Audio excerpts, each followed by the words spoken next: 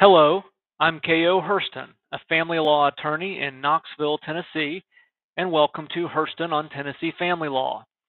The written version of today's post appears on my blog, which is also called Hurston on Tennessee Family Law.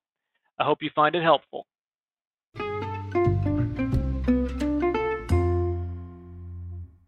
Facts: husband and wife divorced after 22 years of marriage. Both had worked as teachers and acquired retirement investments through the Tennessee Consolidated Retirement System, TCRS. The retirement benefits wife accumulated during the marriage significantly exceeded those earned by husband because of her longer service, vesting, and higher pay.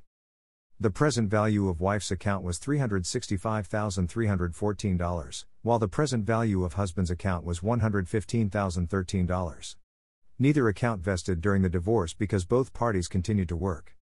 Because wife's TCRS account was significantly larger than husband's account, and she lacked the liquid assets to fund a distribution of husband's marital interest in her TCRS account, they agreed that husband would receive a coverture percentage of 27% of wife's TCRS benefits via a deferred distribution method. When the parties could not agree on the language to effectuate the division of their retirement accounts, they authorized the trial court to determine the language needed to implement their agreement. When announcing their agreement, husband's counsel explained that wife will be paying a coverture percentage of 27% of the marital portion of the retirement to husband upon her retirement. The trial court asked both parties if they had heard what was announced in court and whether they agreed to it. Both parties affirmed their agreement. The trial court drafted a final order that included these instructions for dividing wife's TCRS retirement account.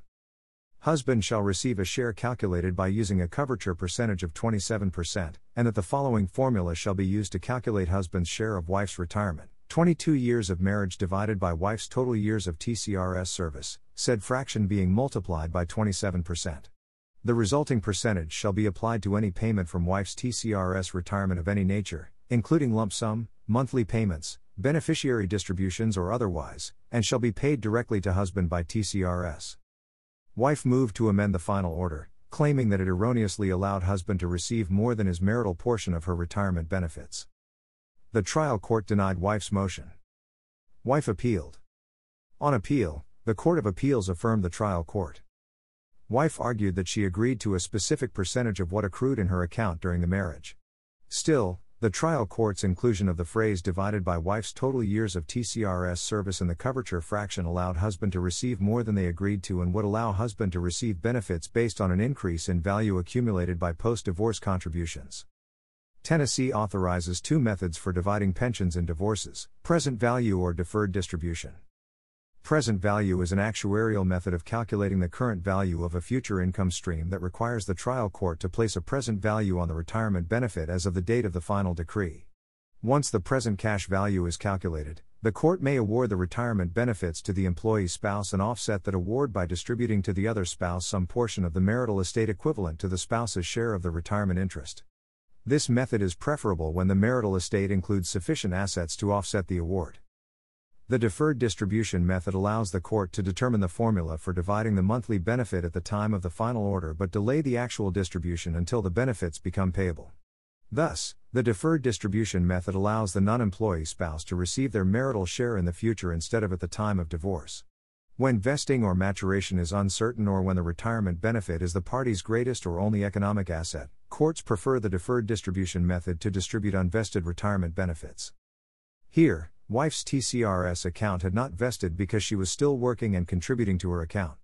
It also was her greatest asset and undisputed that she lacked sufficient liquid assets to fund a present distribution of the present value of husband's marital interest in her TCRS account.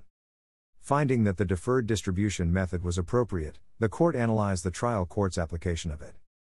Greater than the deferred distribution method is calculated into steps. 1. The coverture or marital fraction is multiplied by a percentage that represents the non-employee spouse's equitable interest in the marital portion of the retirement benefits. 2. And the resulting percentage is multiplied by the employee spouse's total monthly retirement benefits to calculate the amount due to the non-employee spouse.